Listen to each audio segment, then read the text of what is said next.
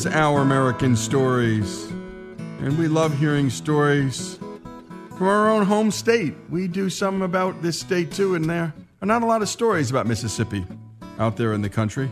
And we broadcast from Oxford, Mississippi, a small town about an hour south of Memphis, the home of William Faulkner, the home of Ole Miss, so many other great writers. John Grisham, Morgan Freeman lives nearby, and we are happy to call this place home. And Randall Haley has shared one of her stories with us before, and it was called Juking in the Delta with My Old Man, and it was beautiful. She's from the Delta, but lives in Oxford now, and while she loves her new home, she misses her old one. Here's Randall Haley. There are three things that Oxford did best. In 1995, a young woman full of ambition and determined to celebrate the food, music, and art of Oxford, Mississippi couldn't be deterred from the idea of a festival on the square. I knew it would work. Now, I don't know if that's just because I was young and naive, didn't know enough to know it might not work, or I'm bad about thinking I can make whatever happen. Once I decide, I'm like, yeah, we're gonna make it happen. Robin Tannehill was hired in June of 1995 to be the director of the Oxford Tourism Council, which is now called Visit Oxford. Tannehill immediately began work on her first project. 22 years later, that project has become one of Oxford's most celebrated weekends, bringing over 60,000 tourists to the square. For a weekend that all started with the idea of a young, naive woman, it's safe to agree with Tannehill and say, Double Decker Arts Festival has become just as big as a home football game weekend. So, what is Double Decker to me? Well, I was born and raised in the heart of the Mississippi Delta. Of course, I live and work in Oxford, and it's most certainly my second home. But there's just something about the Delta that makes a person proud to call it his or her own. My love for Oxford comes close to that of the Delta, but there are two distinctive lifestyles that, despite the proximity and distance, cannot compare. For a country girl like me, Oxford culture was more comparable to city life. Even though Oxford is considered a small town in every sense of the word, I was so blinded by the rich culture in Oxford when I moved here that I thought, Oxford is huge. In reality, there's no more acreage in Oxford than there is in my hometown of Clarksdale. It felt so big because Oxford has about 5 times the amount of restaurants and places to shop. And the university, of course, which has me praying for summer traffic on Jackson Avenue most of the time. But it was the ambiance that revolved around an artsy culture that caught my attention. It was one I could relate to. I was no stranger to the artsy type. My heart beats to a blues rhythm 99% of the time. What I wasn't accustomed to were buildings on almost every plot of land on the square, with no space between them. I was used to empty parking lots and grain bins, if anything. And after driving up the hill toward the square on Jefferson Avenue, thinking it would use every drop of gas in my gas tank to make it up the hill, I realized how much I really loved the flatlands. After all, the biggest hill I ever saw in the Delta was the man-made levee. However, despite all of its differences, I found a piece of that culture I loved, a true Delta aura, at the Double Decker Arts Festival in Oxford, Mississippi. While roaming the square, I caught the scent. Lee Margaret Hamilton of Greenville, Mississippi sat in her chair scanning card after card as the line grew outside of her booth. The crowd couldn't get enough of her So Delta candles. With scents such as blues, sweet tea, and cotton road, I could smell home within yards of the booth. When Hamilton began So Delta Candle Company in 2009, she wanted to produce a Mississippi-manufactured product that would capture the Delta in all of its essence: the smell, the sight, the sound, and the culture. She used the purest soy wax she could find, and voila! People from across seas, celebrities, everybody and their mama were ordering these original candles. Actress Laura Dern's assistant gave Hamilton a phone call one day, and she said, "We want to buy them for ourselves, and we want to buy some to give as gifts." She bought some for actresses Mary Steenburgen and Reese Witherspoon and asked to have them sent to her by the next day. She wanted them in California in time to enjoy the sweet smells while getting dressed for the Oscars. Hamilton hurried to have them sent immediately and said, "When Hollywood calls, you have to answer." Sending candles to Dern, Steenbergen, and Witherspoon was a memory Hamilton will forever hold on to. But their most rewarding sale to date was the shipment that made its way to Afghanistan. After an order was placed online, Hamilton read the zip code and found that an American soldier was ordering candles from her. "He ordered Mississippi and Cotton Row," Hamilton said.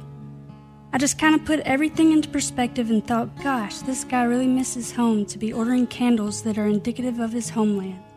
And that really touched me. What I'm doing, people really love and appreciate. They're so connected." That Saturday on the square, I felt I could relate to that man who missed home. Sure, Oxford is lovely and everything it has to offer, but that one scent that makes you stop dead in your tracks to take another whiff, that one scent that reminds you of where you came from, who you are, and what you'll be, puts you in a trance where all you can say is, "So Delta." And beautiful job as always, and I think we'll be hearing more from Randall. And we've got voices now coming from all over the country, from Boston, from Southern California, Los Angeles, and from little towns.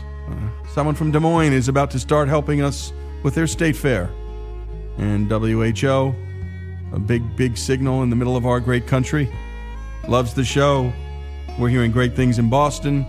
And if you've got a story, send it to us, OurAmericanNetwork.org. You hear how we do it. It's your voice. We don't change it. We don't mess with it. We just share it. And by the way, to hear all that we do, go to OurAmericanNetwork.org.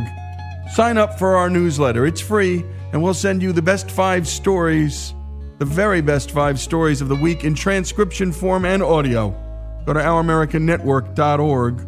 Randall Haley's story, her Delta story, the homesick blues, here on Our American Stories.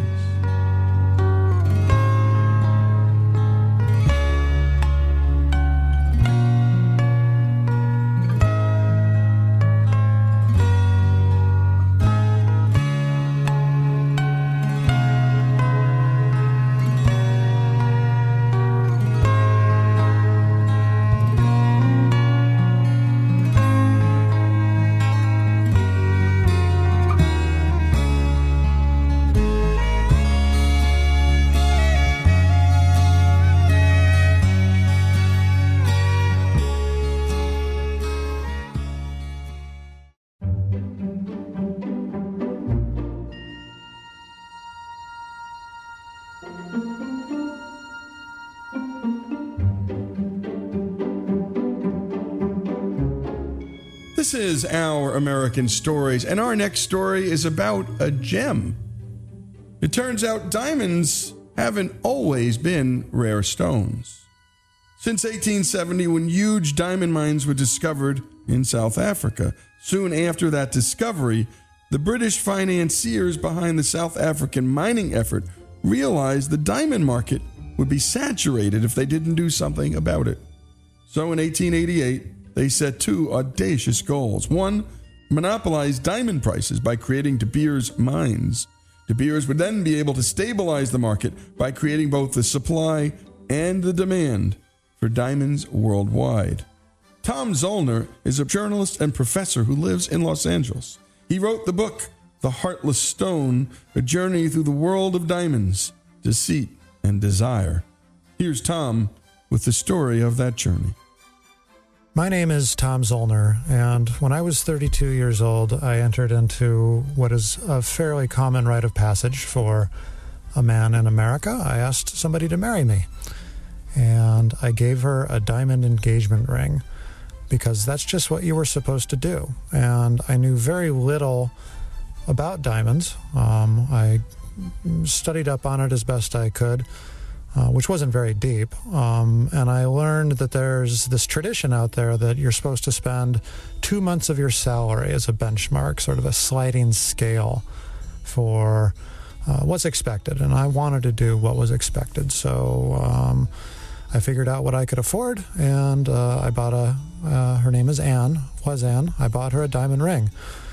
I say was because the engagement broke up, and I was made the owner of a used diamond ring. And I learned, wow, there's really not a lot to do with this. I didn't want to let go of it for emotional reasons, and I also learned if I was just going to sell it back on the used market that there really is no used market. And as the ring just sort of sat there in the back of my closet, I began to wonder more and more about it, and it might have been a way of channeling the grief over the lost relationship, but I began to look into diamonds in a way that was a little bit deeper and a little bit different than I did when I was researching what to buy. I wanted to know, well, where did this come from? And so this took me on what you might call a quest. It lasted for 18 months, and in that time I went to 16 different countries on the globe to try and understand where diamonds come from and why we hunger for them. So I'll tell you just a little bit about where I went. First, I went to a place called the Central African Republic, which is a diamond-producing nation at the heart of Africa. It's one of the poorest countries on the globe. It produces, it ranks number 10 in terms of diamond production among all countries, and yet it is poverty of some of the worst kind, political instability of some of the worst kind. And those two things, unfortunately, go together. I went out to the backcountry and learned how diamonds are mined for guys who are making less than $1 an hour to comb through the soil, very dangerous work, sometimes in violent conditions, to find these pieces of carbon which are brought up to the Earth's surface through these volcanic tubes of what's called the kimberlite. And so you find them in the river bottoms. It's some of the most primitive mining imaginable. And some of these diamonds, emerging from such miserable conditions, still find their way to the U.S. market. I went to Angola, another nation in Africa, of course, which has been racked with, had been racked by civil war, largely funded through the smuggling and the sales of diamonds.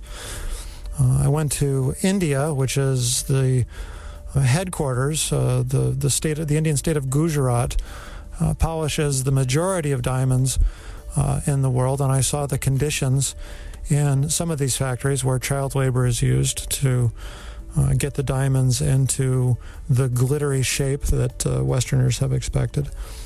I went to Russia to see the birthplace and still the headquarters of the synthetic diamond industry, a way that machines have been built to recreate the heat and the pressure in the Earth's mantle that create the diamonds in the first place. And then I took a long look at the marketing history of the diamond, the way that these shiny pebbles have been sold to Western consumers through the genius, and I say that word with a certain amount of respect, but also advisedly, the genius of the corporation called De Beers Consolidated Mines, which cornered the market in South Africa in the 1890s, thanks to the scheming of an Oxford graduate named Cecil Rhodes, for whom the Rhodes Scholars are named. Cecil Rhodes founded the De Beers Corporation and hit upon the insight that the way that you create high prices for these little minerals is that you just simply create artificial scarcity in the market, which is what he did and what De Beers continues to try and accomplish, even though it no longer dominates the market as it did today. So it was not only a hive of artificial scarcity, it was also a marketing factory. It was the De Beers Corporation that created this idea out of whole cloth, an invented custom that a young man is supposed to spend 2 months of his salary on his sweetheart's engagement ring. That turned out, it sounds like something from Charles Dickens, but it's actually a complete marketing fable. And it was also out of the De Beers idea factory, with the help of a New York ad agency called J. Walter Thompson, this idea of the eternity of a diamond, the poetry surrounding this trinket. I look back at some of the ads that were created in the Great Depression to convince American men that this is what they needed to do, just to spend money even in the midst of a depression.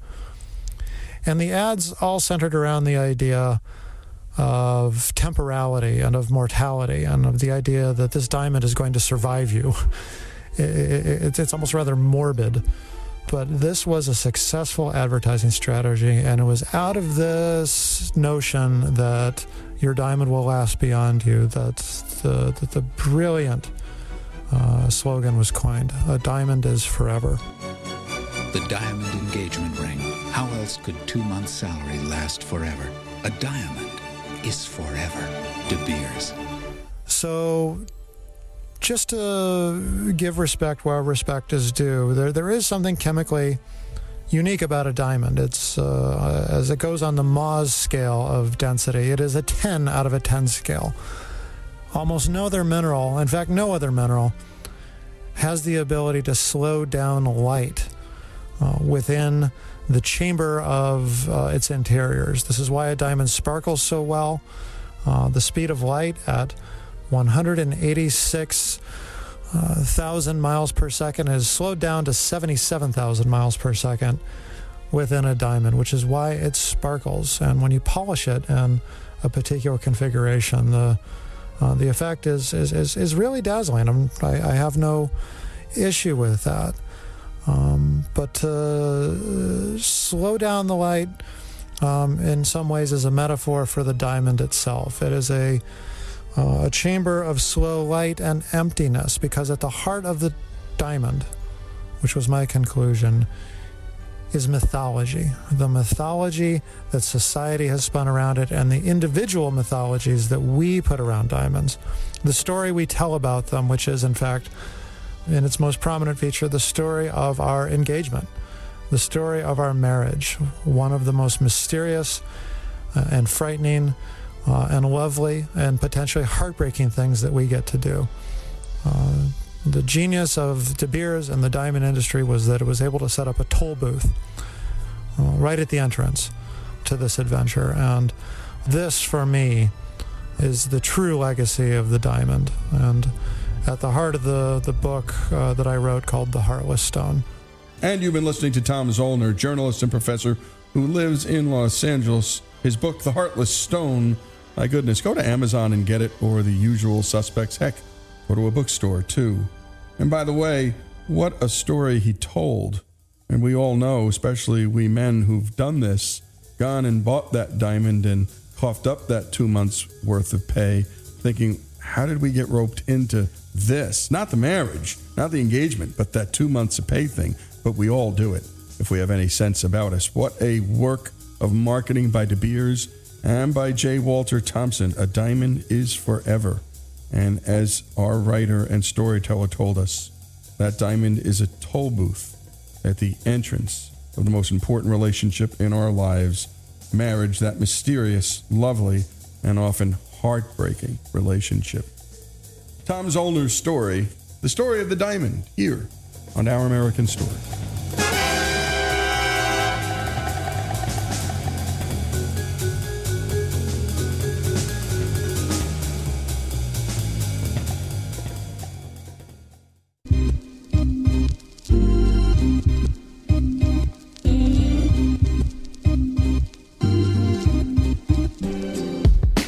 This is Our American Stories, and by now you know we love to bring you stories about our veterans, stories that help us appreciate the truly blessed lives we live today because of the many who paid the price and lost their lives in war in the past.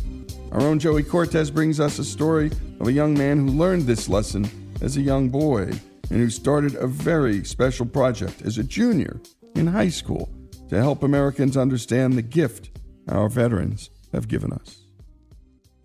My name is Rishi Sharma. I just turned 22, and I'm on a mission to meet and film and interview all of the World War II combat veterans of the Allied countries. To date, I've interviewed just over 1,100 World War II veterans across the US, Canada, the United Kingdom, Australia, and New Zealand. The root of my fascination with World War II, I think it really just came from the books I was reading I used to go to the library often as a kid with my mom, and I would just, get these history books and I would just read them, or I would see stuff like Saving Private Ryan or Band of Brothers on the TV. And I mean, these guys were just so cool, their uniforms, the way they acted. It's just all I ever wanted to be was a Marine.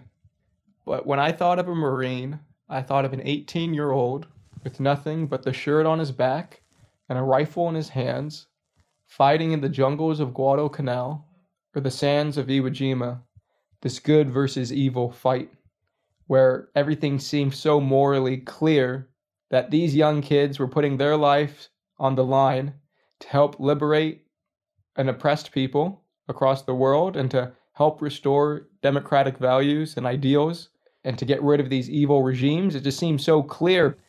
And as I got older, I realized that the world that we currently live in is not as black and white.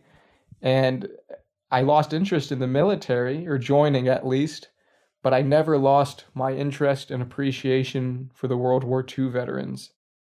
One day when I was a sophomore in high school, I was reading a book called Citizen Soldiers by Stephen Ambrose. It wasn't just like a historian just writing facts and giving statistics. It was really just a collection of different veterans sharing their experiences.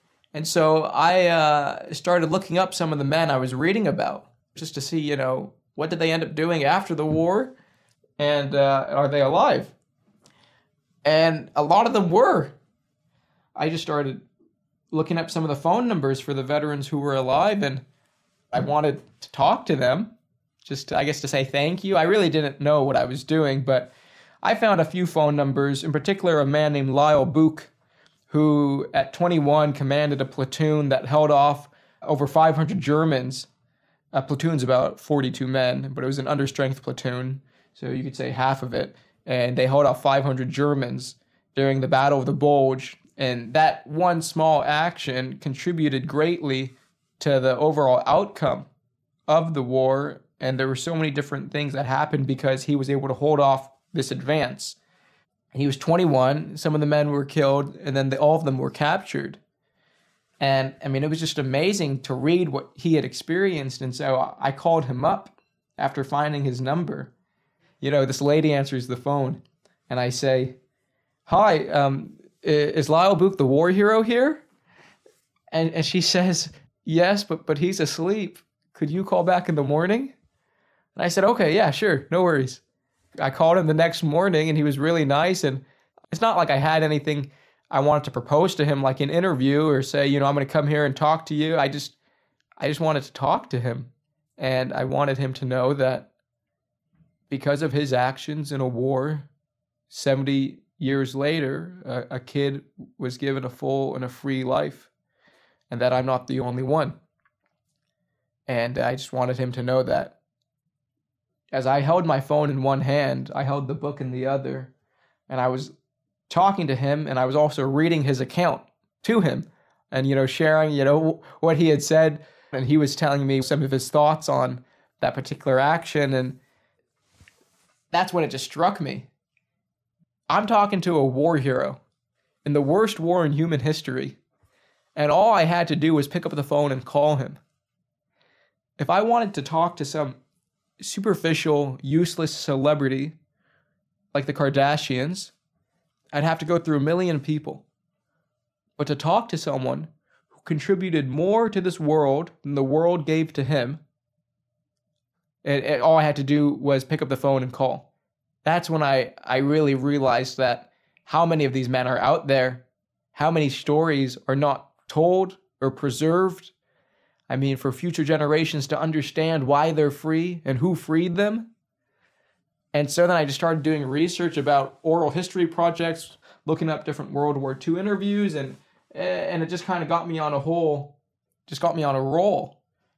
I contacted some of the oral history organizations, and it was disappointing because a lot of them told me to kind of go the hell away, and they didn't want some high school kids' help, which was unfortunate. I just genuinely wanted to help, and they didn't want that help, and yet these are the same kind of people who complain about the younger generations, And so I felt that was quite a contradiction, that here they have an opportunity with a member of the younger generation, and yet they don't want to do anything about it.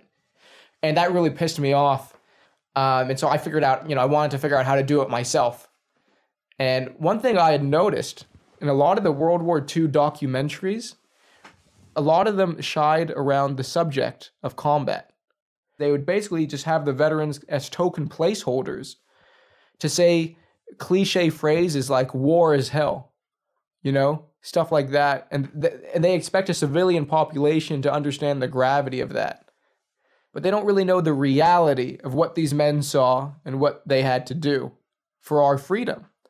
And so, I made no bones about it. I said, I think it's very important that people who are the benefactors of what these men had to see and what they had to do in the worst war in human history, I think it's very important that people know the truth. And so when I started to do the interviews, I looked at the guides of how these other oral history projects did it. And like I said, even the guide questions, they all shied around combat. And so I always felt, especially after I started to do the interviews, that we live in a world where there is a trail of blood behind us and a path of blood in front of us. And it's an uncomfortable reality, but it's the truth. And I don't care if someone in the United States is the biggest pacifist or the largest pacifist in the world. And the simple fact is that the comfortable life that they are privileged to lead on a daily basis came at a price. And it wasn't a monetary price. It just happened to be the price of human lives, because in order for everything to fall into place the way it has, for all of us to be here to the point where you and I are having this conversation, it meant that people had to die of the Allies, and the enemy of the Axis forces had to be killed. Because all those things, the way it happened, they all led to this butterfly effect of us being here today. I've always felt that way, that me personally, I have a debt to pay because of the life that I'm able to live. The fact is that there was someone who was my age who sacrificed his life. And I find it to be a direct comparison, as if I was tied up on a railroad track and there was a train coming towards me and someone comes and cuts me loose right before the train. I find that to be a parallel to what the World War II veterans have done for us today. Yes, it's not like they jumped in front of a car and pushed me, but in a bigger sense or in a larger sense, they did. And you've been listening to Rishi Sharma.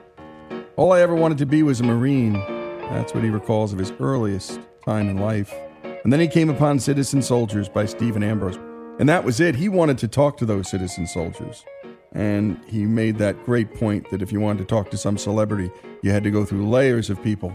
But talk to a GI, someone who fought in World War II, one layer, if that at all. A mom, a mother, a bride, a brother or sister. That's all. And last, the idea that so many of the documentaries shied away from combat itself. Usual bromides like the horrors of war or war is hell. And he wanted to get that reality so we could all understand what that hell actually was. Rishi Sharma's story continues here on Our American Stories.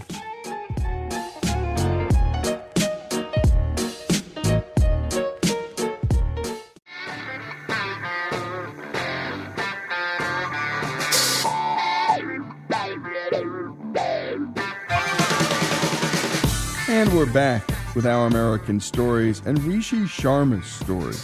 We left off with Rishi getting in touch with his first World War II veteran to thank him for his service. Let's get back to Rishi on how he got his start in interviewing these veterans to honor and preserve their stories. So after I started to contact the veterans on the phone, I wanted to meet the men in the flesh. I wanted to look them in their eyes and tell them, what they've done for me and so many others, and I wanted to help preserve their story. And I had to figure out, where do I find World War II veterans? And I couldn't figure it out. And then I was talking to my history teacher one day about it, and they said, well, why don't you try the retirement home down the street? And I thought, oh, wow, that's a genius idea. I should do that. And so then I rode my bike one day after school to this retirement home, and I just walked to the front desk and I said, "Hi, I'm a student at Agora High, and I just would like to interview some of the World War II veterans." And she says, "Well, you're going to have to talk to the director about that." So she goes into the office of the director, and he comes out and he says, "Why don't you come in here, young man?" And he asked me what I wanted to do, and I explained just my gratitude for these men, and I wanted to learn about what they had fought for, and that I just wanted to talk to them in real life. I had gotten a camera, and this was my plan to interview them and preserve their stories. And he said, "I'm so happy to see a younger person in this place wanting to interact with the greatest generation." He literally took me room to room to 25 World War II veterans. And he introduced me to them. He let me use an empty office space to do my interviews. And it was amazing. And I just fell in love with it, and I just kept doing it. Eventually, my local paper did a story about what I was doing. And people started contacting me about veterans that they knew of in my community, their dads, their grandparents, their neighbors, their friends. And I started to schedule appointments. This is at high school. I'm scheduling appointments. There were many times when I would actually ditch class to go do interviews because I was learning more from the veterans than I was in school. One of the early veterans who I interviewed that I was close to, he was at that retirement home I mentioned earlier. He was really one of my most closest friends when I started out. He was in the Army. He was an officer who fought with the 27th Division, which is the New York National Guard. And he fought in the Battle of Saipan, which doesn't get talked about enough, but that actually is where the Japanese had the largest bonsai attack, which is like a suicide attack where they basically just charge you. It was 4,000 Japanese soldiers overran the Army's lines. He was a machine gun platoon leader, and his unit was on the outskirts where the Japanese made their breakthrough. And he was just telling me these stories about seeing wave after wave of Japanese come. And he was ordering his machine gunners to keep firing and to keep panning the machine gun left to right. And the Japanese bodies would stack up and stack up and stack up. And the incoming Japanese had to move the bodies of their dead comrades just to keep moving forward. But because there were so many of them, they overran the Army's position, including his. He was wounded twice as well. And he sought some refuge underneath a broken down Jeep, trying to pretend that he was dead. He had blood loss, and right before he passed out, thinking that he was going to die, all he was thinking to himself is this what he told me. I said, "What are you thinking, sir? When you think you're about to die and you're like 22. And he says, "All I was thinking about was how sorry I would be for my folks, that they didn't know what happened to me or how I died and how upset they would be, and just how it would affect them, and now they wouldn't have someone to help when it comes to the income, and just how tough and how many questions they would have and how they would never know, and how it would ruin their lives."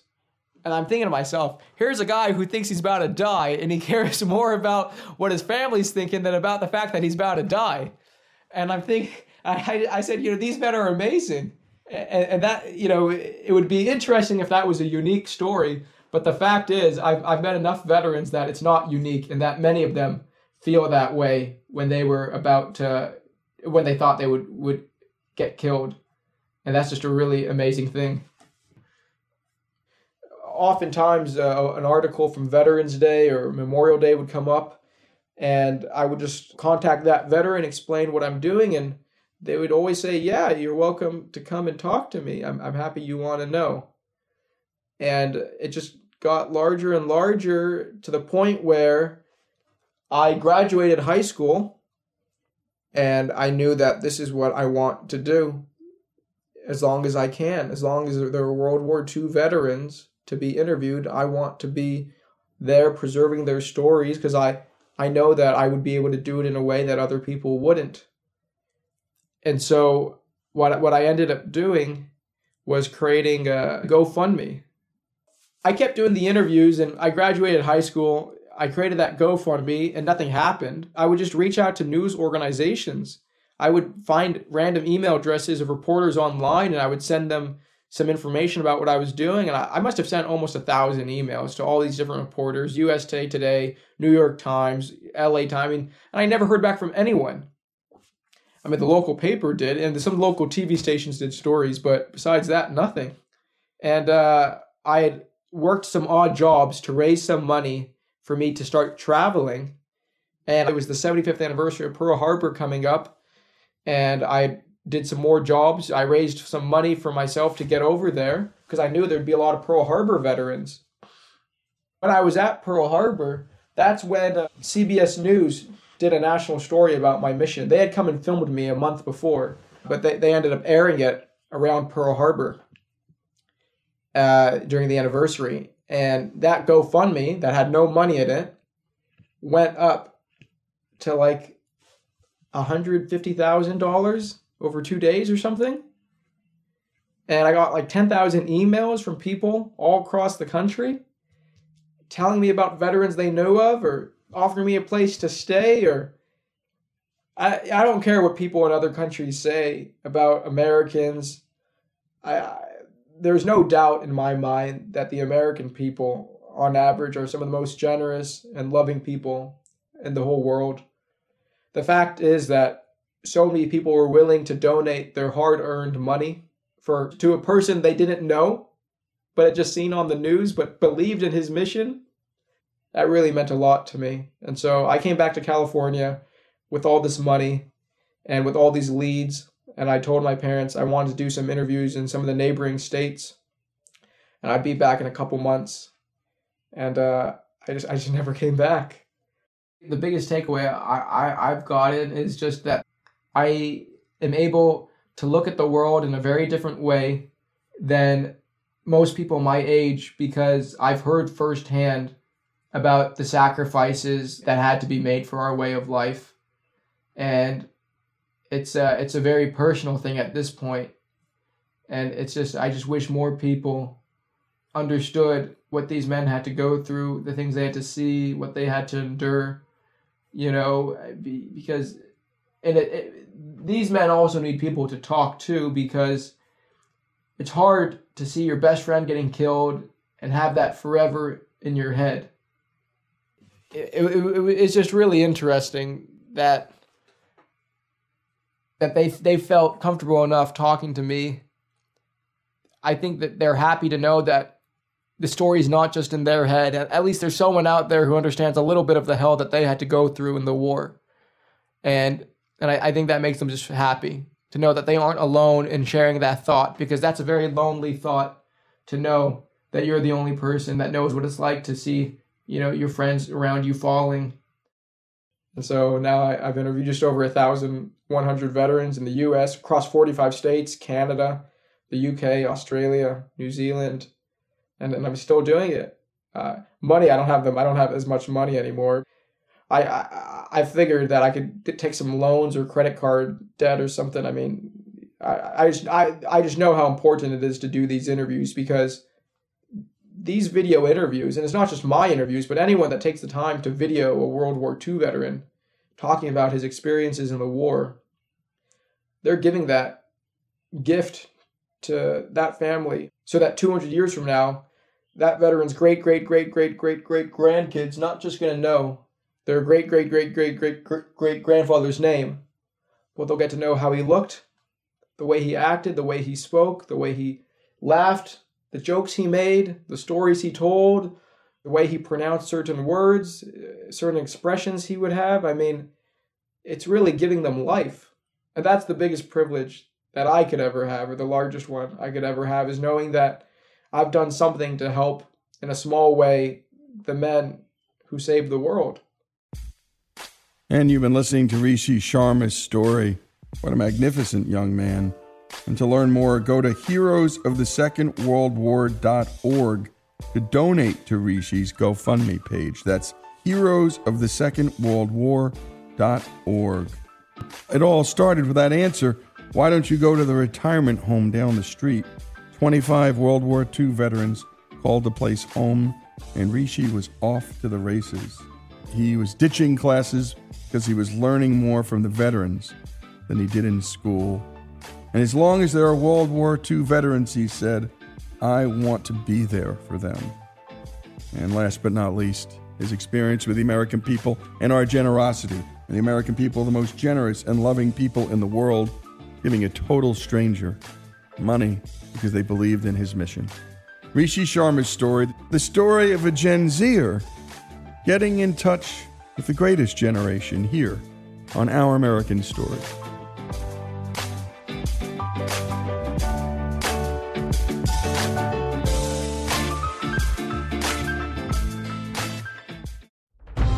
This is Lee Habib, and this is Our American Stories, and we tell stories about everything here on this show.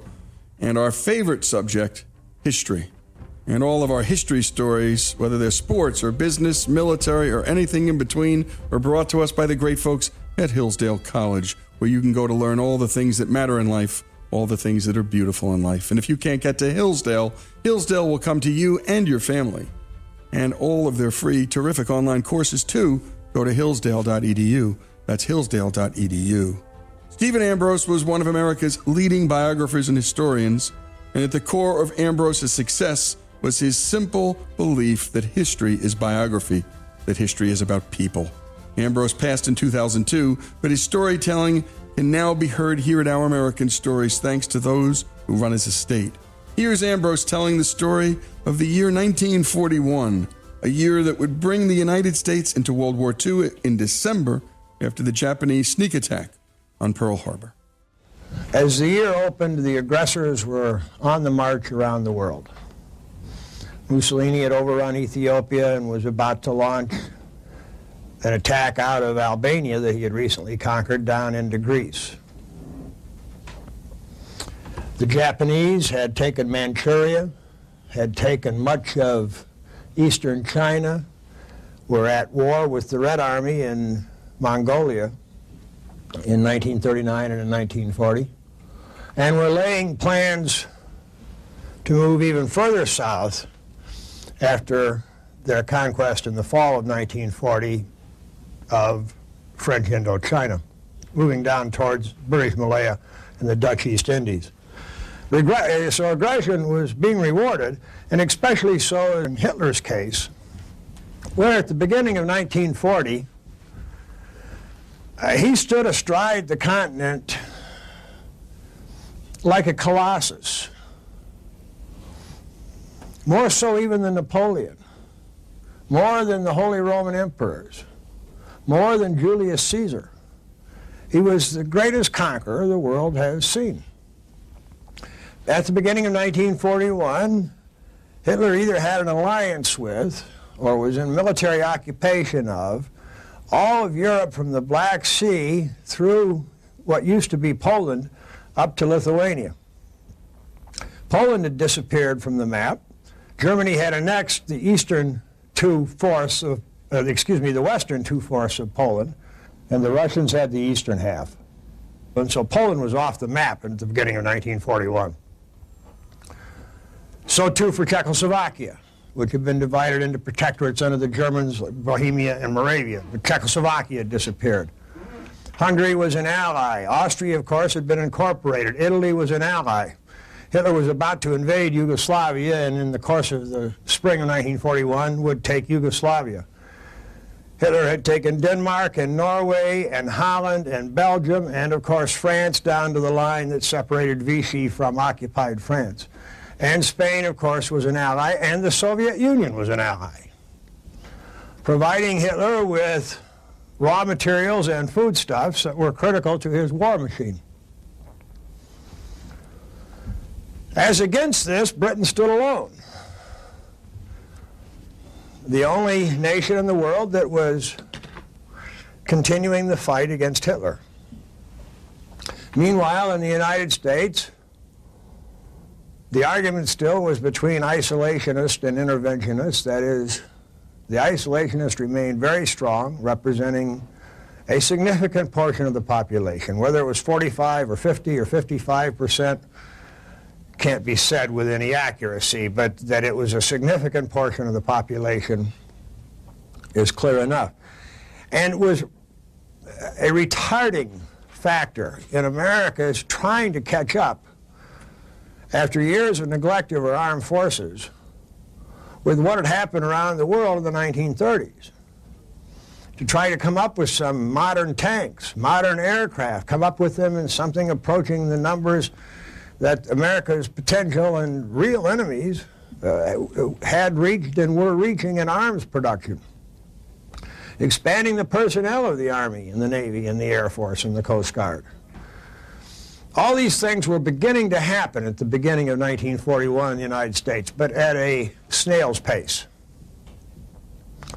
There was not the sense of urgency in it or the sense of teamwork to it that were necessary to the kind of expansion that the times required.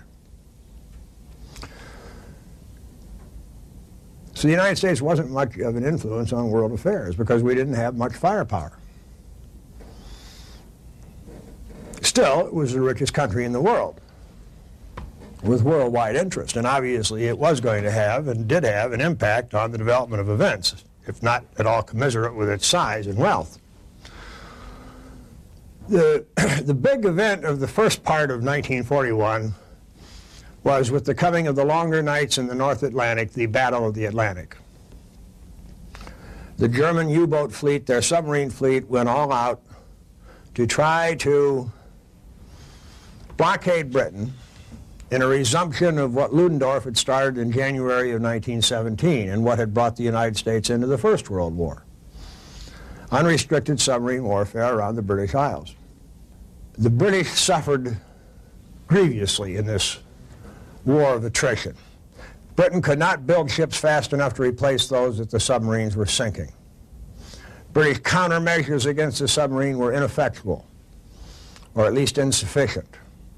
They were just beginning to bring sonar online and were beginning to improve their radar and starting to get more destroyers out there with the convoys. But nevertheless, for the most part, Admiral Dönitz, the commander-in-chief of the German U-boat fleet, was winning the Battle of the Atlantic at the beginning of the longer nights in 1941.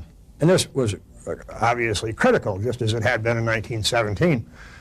And just as in 1917, when it had been the threat of Britain being cut off from the rest of the world that had brought the United States into the war, it played a major role in that decision. So too in 1941, we moved very much closer to Britain and took much larger risks than Roosevelt had previously done, rather than see Britain get cut off from the world. And thus, our closeness to war came to depend very heavily on the fate of Britain. All aid short of war is what Roosevelt promised through the first part of 1941. And you're listening to Stephen Ambrose. The story of 1941 is told by the very best there is on World War II. Stephen Ambrose painting a picture of gloom of Great Britain. In America, well, the isolation still loomed large because of World War I. And a lot of us didn't want to go back again and do it all over again.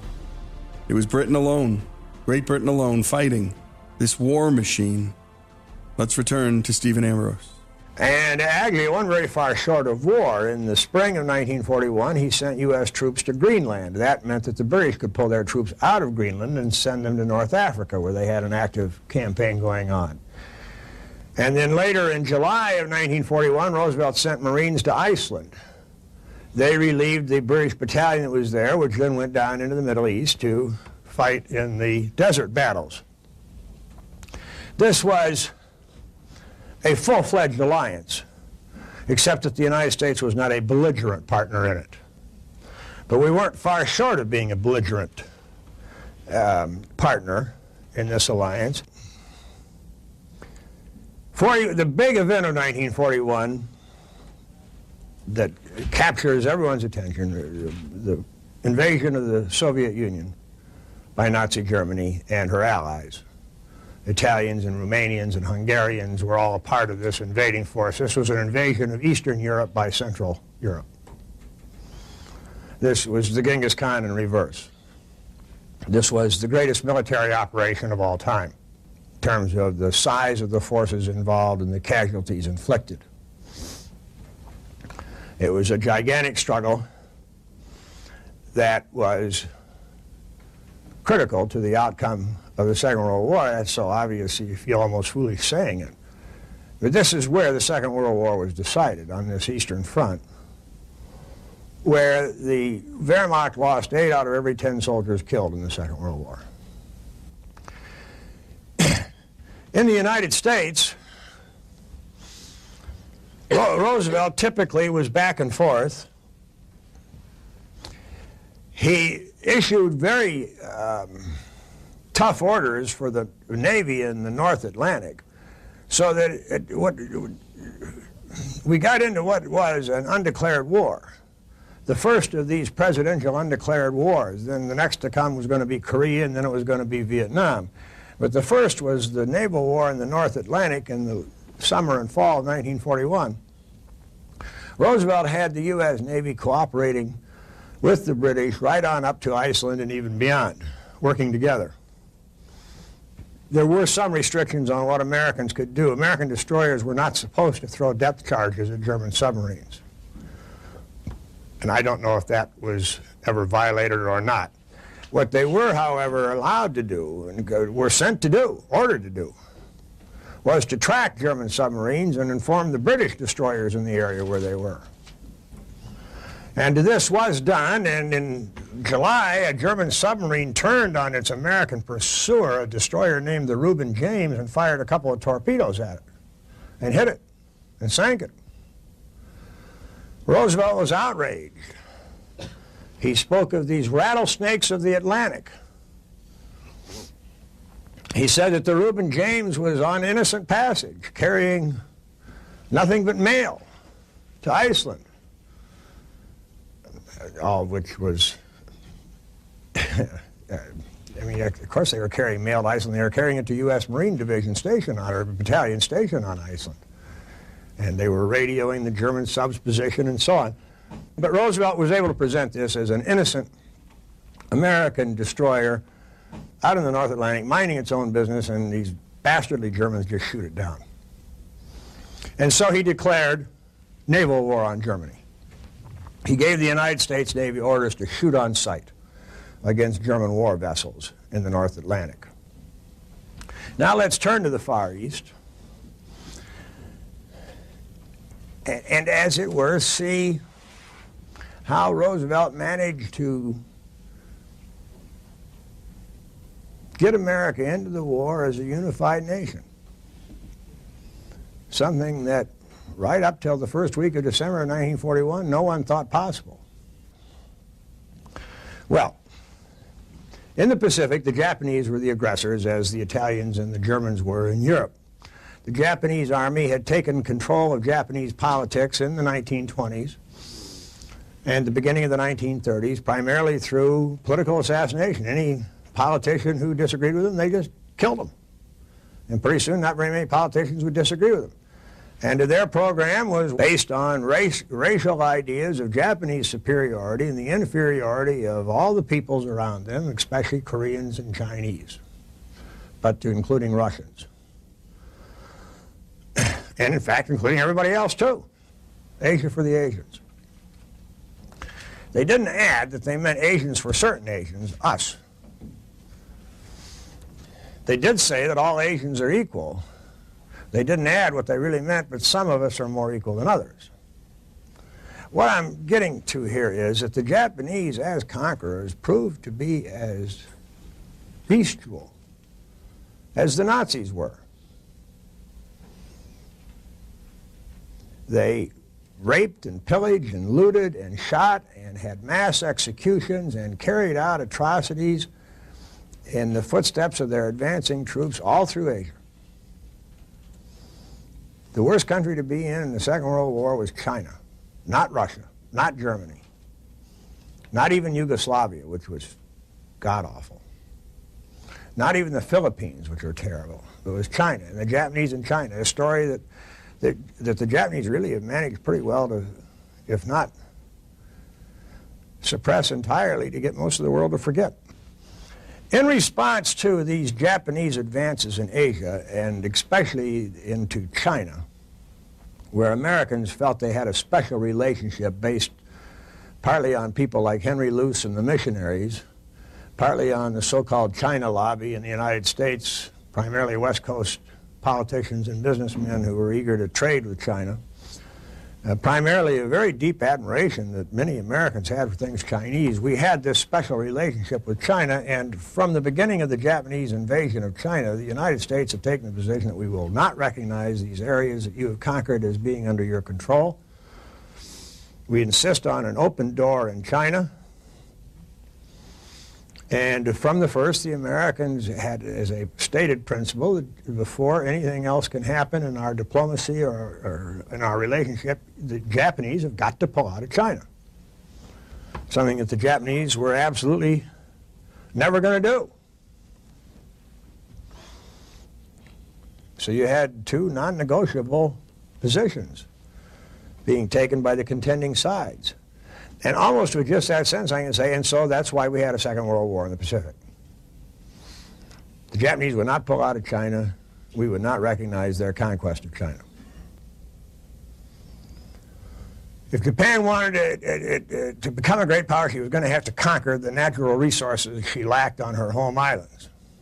And if she did that, she was going to get driven back by the Americans and the British. But she was going to get driven back anyway, she felt. And better to go down fighting, better to have taken the chance, better to have tried than never to have tried at all. Japan entered the war, a prince of the imperial family said later, with a tragic determination and a desperate self-abandonment. Well, in the 1941, there was no question for the Japanese they were going to extend their war. And they were going to push on with their conquest. But against whom? They were very tempted.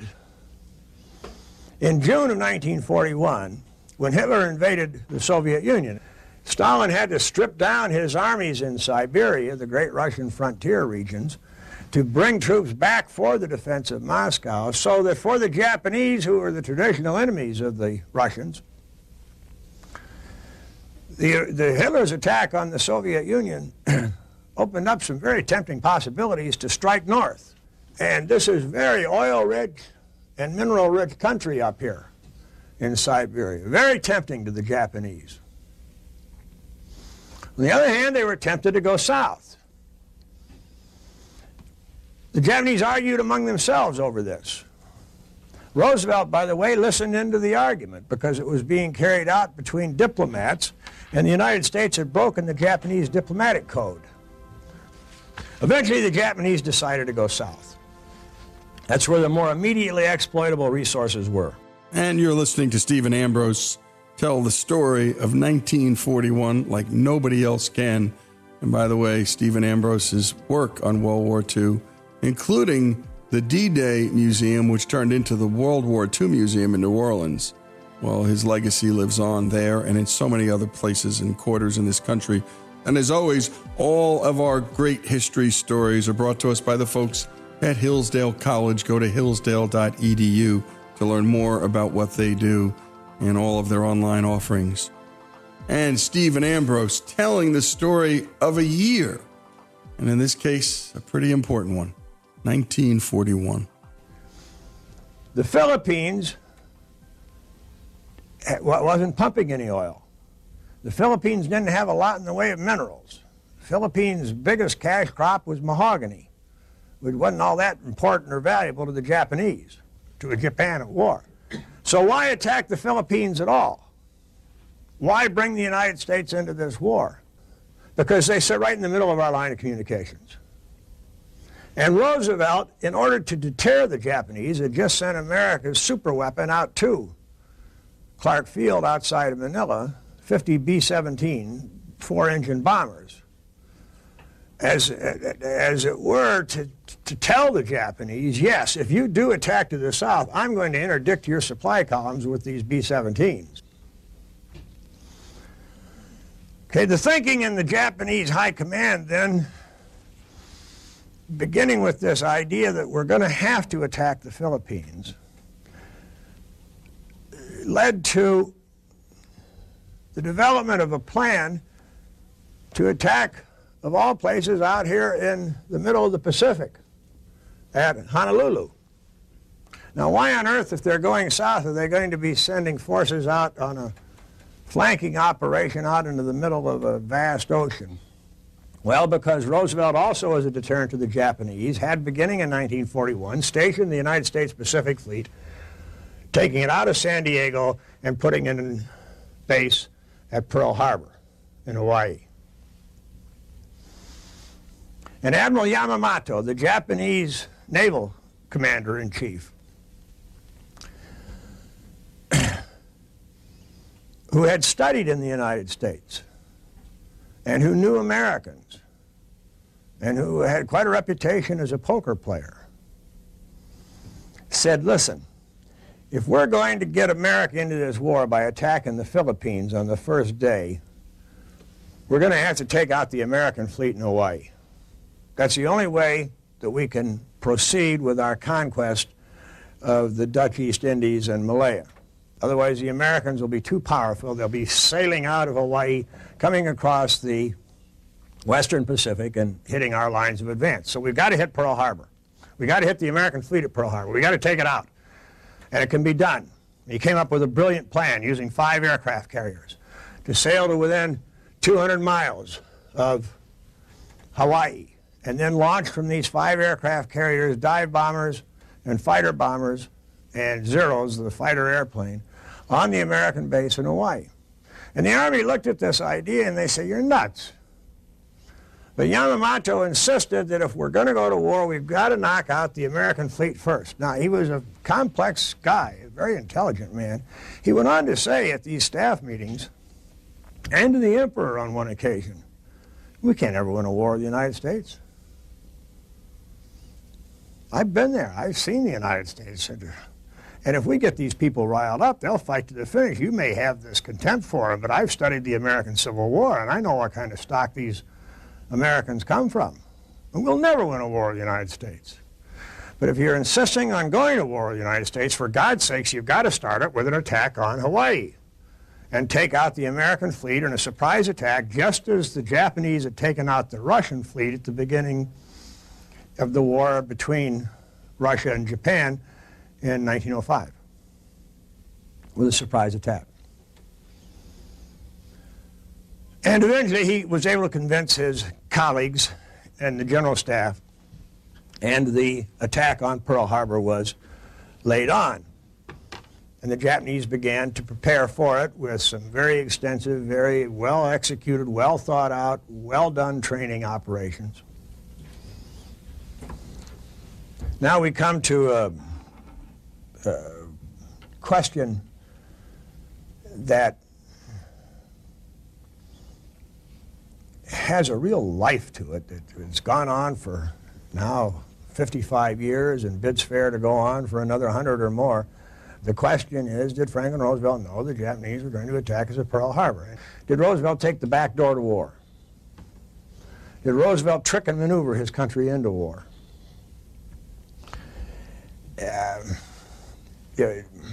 Yes and no is the answer. I think critics can rightly point to some of his actions with regard to Japan, especially with freezing assets at a time when he knew from their exchanges that they were feeling desperate and were going to strike. No to any specific charge that he knew an attack was coming on Pearl Harbor. I think on December 7, 1941, Franklin Roosevelt expected the Japanese to attack the Philippines. Probably that day. I think he was astonished, as everybody else in the world was, when they attacked Pearl Harbor. People say that Roosevelt had information that he didn't share with his commanders in Hawaii. And this is just nonsense. The information that he kept from them. Well, this information was coming up from serving Army and Navy officers, and those were their friends out there in the Philippines and in Hawaii, and you think that they would have sat on this kind of information if they'd had anything so clear-cut as that? What went wrong at Pearl Harbor, the reason that Pearl Harbor excites this is partly Franklin Roosevelt was Franklin Roosevelt. He was a very hated man and a very much loved man. He was one of the most polarizing of our presidents, at least as much so as Richard Nixon. And the people who hated Roosevelt tended to be, obviously they were far more Republican than not, and tended to be isolationist. And they were therefore receptive to this argument that Roosevelt had taken us through the back door to war, and that Roosevelt, that SOB, had known all along that that attack was coming, and he didn't tell those boys, and he didn't give them a chance. And you'd hear that in bars and in country clubs all over the country. There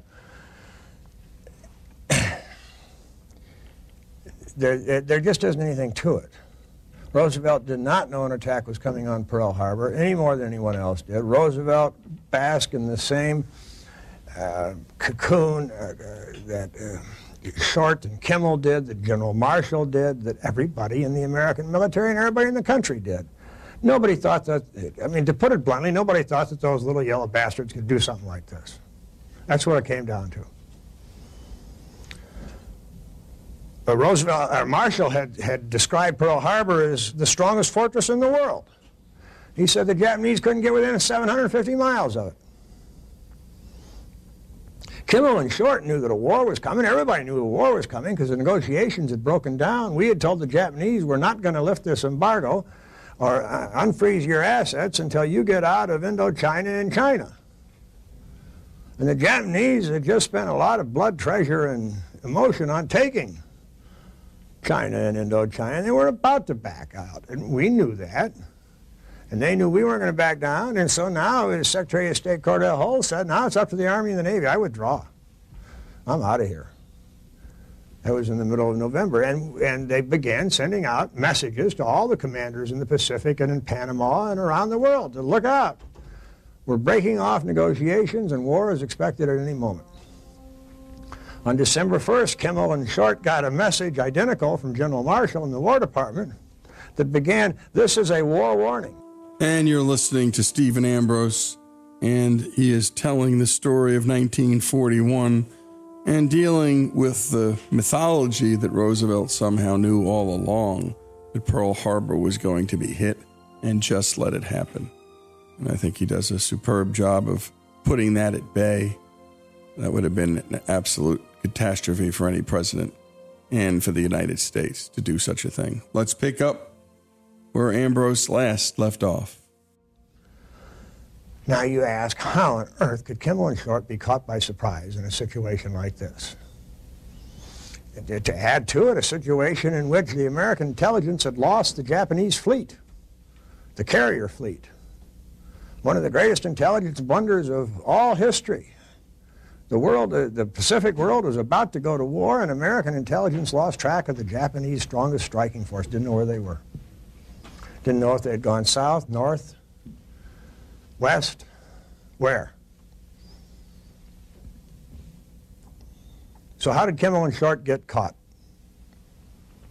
By surprise. Well, for one, it's really not difficult to understand, actually. But for one thing, the Japanese did everything right. From the moment that the carriers left Tokyo, the harbor, they maintained radio silence. Even very low volume talk between ships themselves. Everything was done by semaphore. They could receive messages from Japan, but they didn't send out anything at all. So that our breaking of the Japanese code did us no good, because it doesn't do any good to have broken the code when they're not using the radio.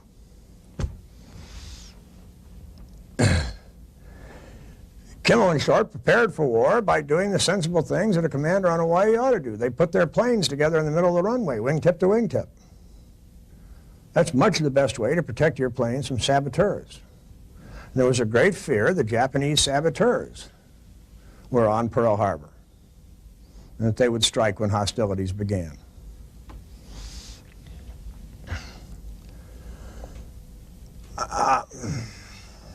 Another factor in how the Japanese pulled this one off was American, I don't want to say complacency, because that's not what I mean. It had become routine. There had been so many false alarms. There had been so many times in 1941 when negotiations were breaking down and people were worried that war might come at any moment. that there had been too many full alerts, which of course interfered with drill and training. So that even when warned to be on full alert, they weren't. They couldn't. They couldn't take it seriously enough. A lot of little things went wrong in the morning of December 7th for the U.S. Navy. We did have radar. We were just coming on to radar. It was not common issue. It was still experimental, but radar was there. And we'd gotten some tips from the British, who had used radar very successfully in the Battle of Britain. And there was a radio station on Hawaii that was beaming out in the direction that the Japanese planes were coming from in the pre-dawn hours of the 7th day of December of 1941. And these radar operators, they were out there for a stated time. They were to stay at their post until 7 a.m. And then they were supposed to be relieved by another team. Well, 7 a.m. came, and the other team wasn't there, and they noted some blips on the screen. They saw planes were approaching. And they got on the phone and called back to base, and the lieutenant back there, the duty officer, said, oh, they were expecting some B-17s to be coming in from San Francisco, and those must be them. So you can go ahead and shut down your radar for the day. And so they shut it down and went back. The first shots fired at Pearl Harbor were fired by an American destroyer that caught a Japanese midget submarine coming through into Pearl Harbor and attacked it at about 4:30 in the morning. Successfully. 4 of those midget submarines, by the way, came into the harbor that day, and all 4, now 3 of the 4 were sunk. I guess one of them did get away. They didn't do much damage. And then, as all the world knows, at 7:30, the Japanese, crying out, Tora, Tora, Tora, came roaring in and saw a sight that they never thought in their wildest dreams they would see. The American battleships and cruisers tied up side by side, stem to stern, all together in one place. Can't miss it. And they just blew the American Pacific Fleet out of the water. 6 battleships sunk in 1 hour. They hadn't sunk that many battleships in the greatest naval battle ever fought at Jutland in a whole day of fighting. The Japanese got 6 in an hour.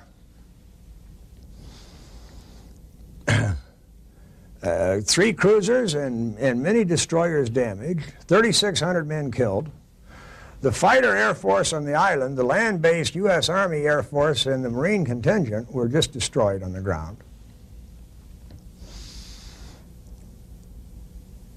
And it was a humiliating defeat for the United States. And it was the best thing that ever happened to the United States and to Franklin Roosevelt. It was the one act, the only act, that could have brought this country together.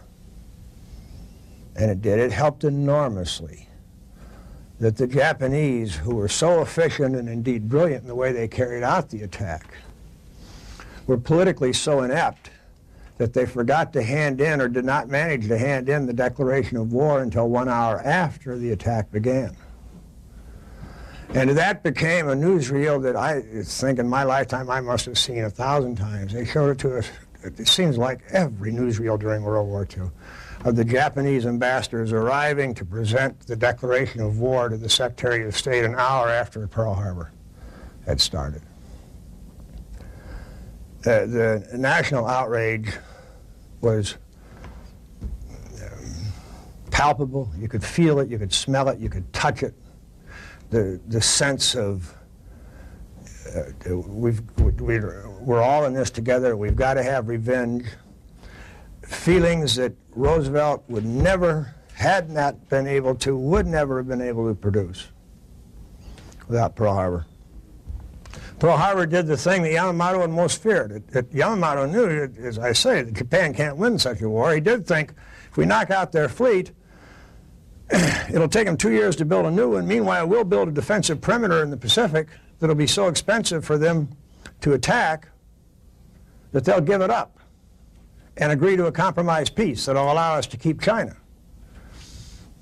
In a way, Yamamoto's strategy was similar to Ho Chi Minh's. You fight a democracy, you just outweigh them. Just keep inflicting casualties, and pretty soon they'll quit. Just won't be important enough to them. Pearl Harbor made it important enough. Pearl Harbor meant that we were going to go on to the end, whatever, in this war. Absolutely. Now, added to the shame of Pearl Harbor was what happened in the Philippines, where the Japanese caught Douglas MacArthur's B-17s on the ground on Clark Field, lined up wingtip to wingtip, protected by sentries from possible saboteurs coming in from the jungle, but without any anti-aircraft guns looking up, because the nearest Japanese base was 20 miles beyond their maximum, the known maximum range of their Zeros.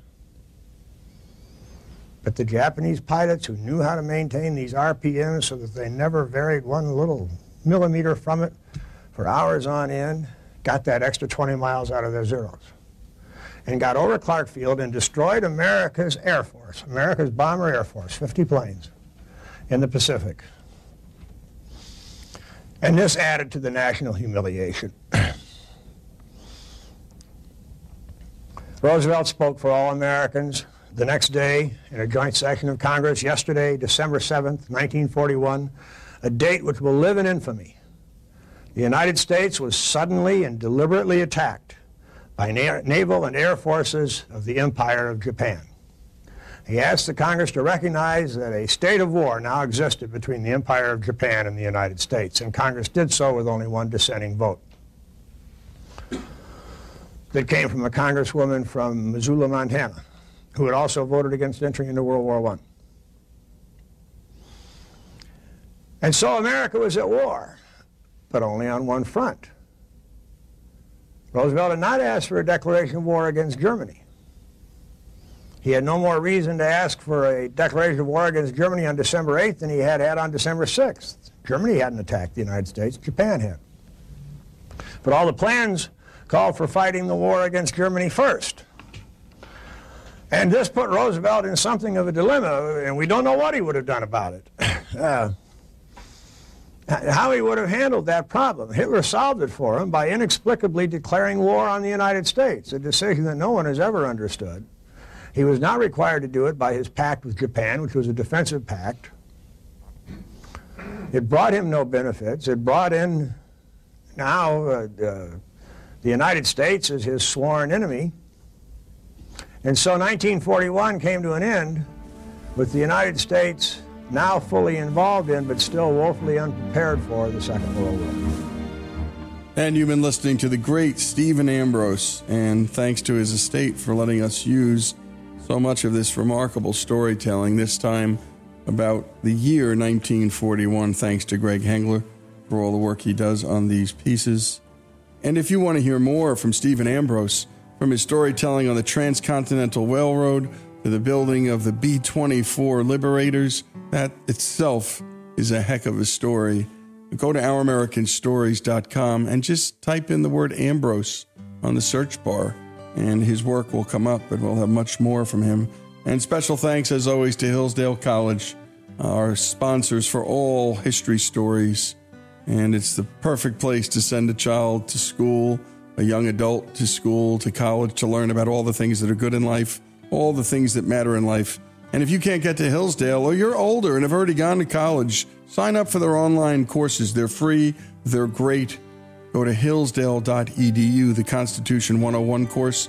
I learned more in that course about the Constitution than 3 years at the University of Virginia School of Law, and that's no lie. Go to hillsdale.edu. The story of 1941 is told by Stephen Ambrose here on Our American Story.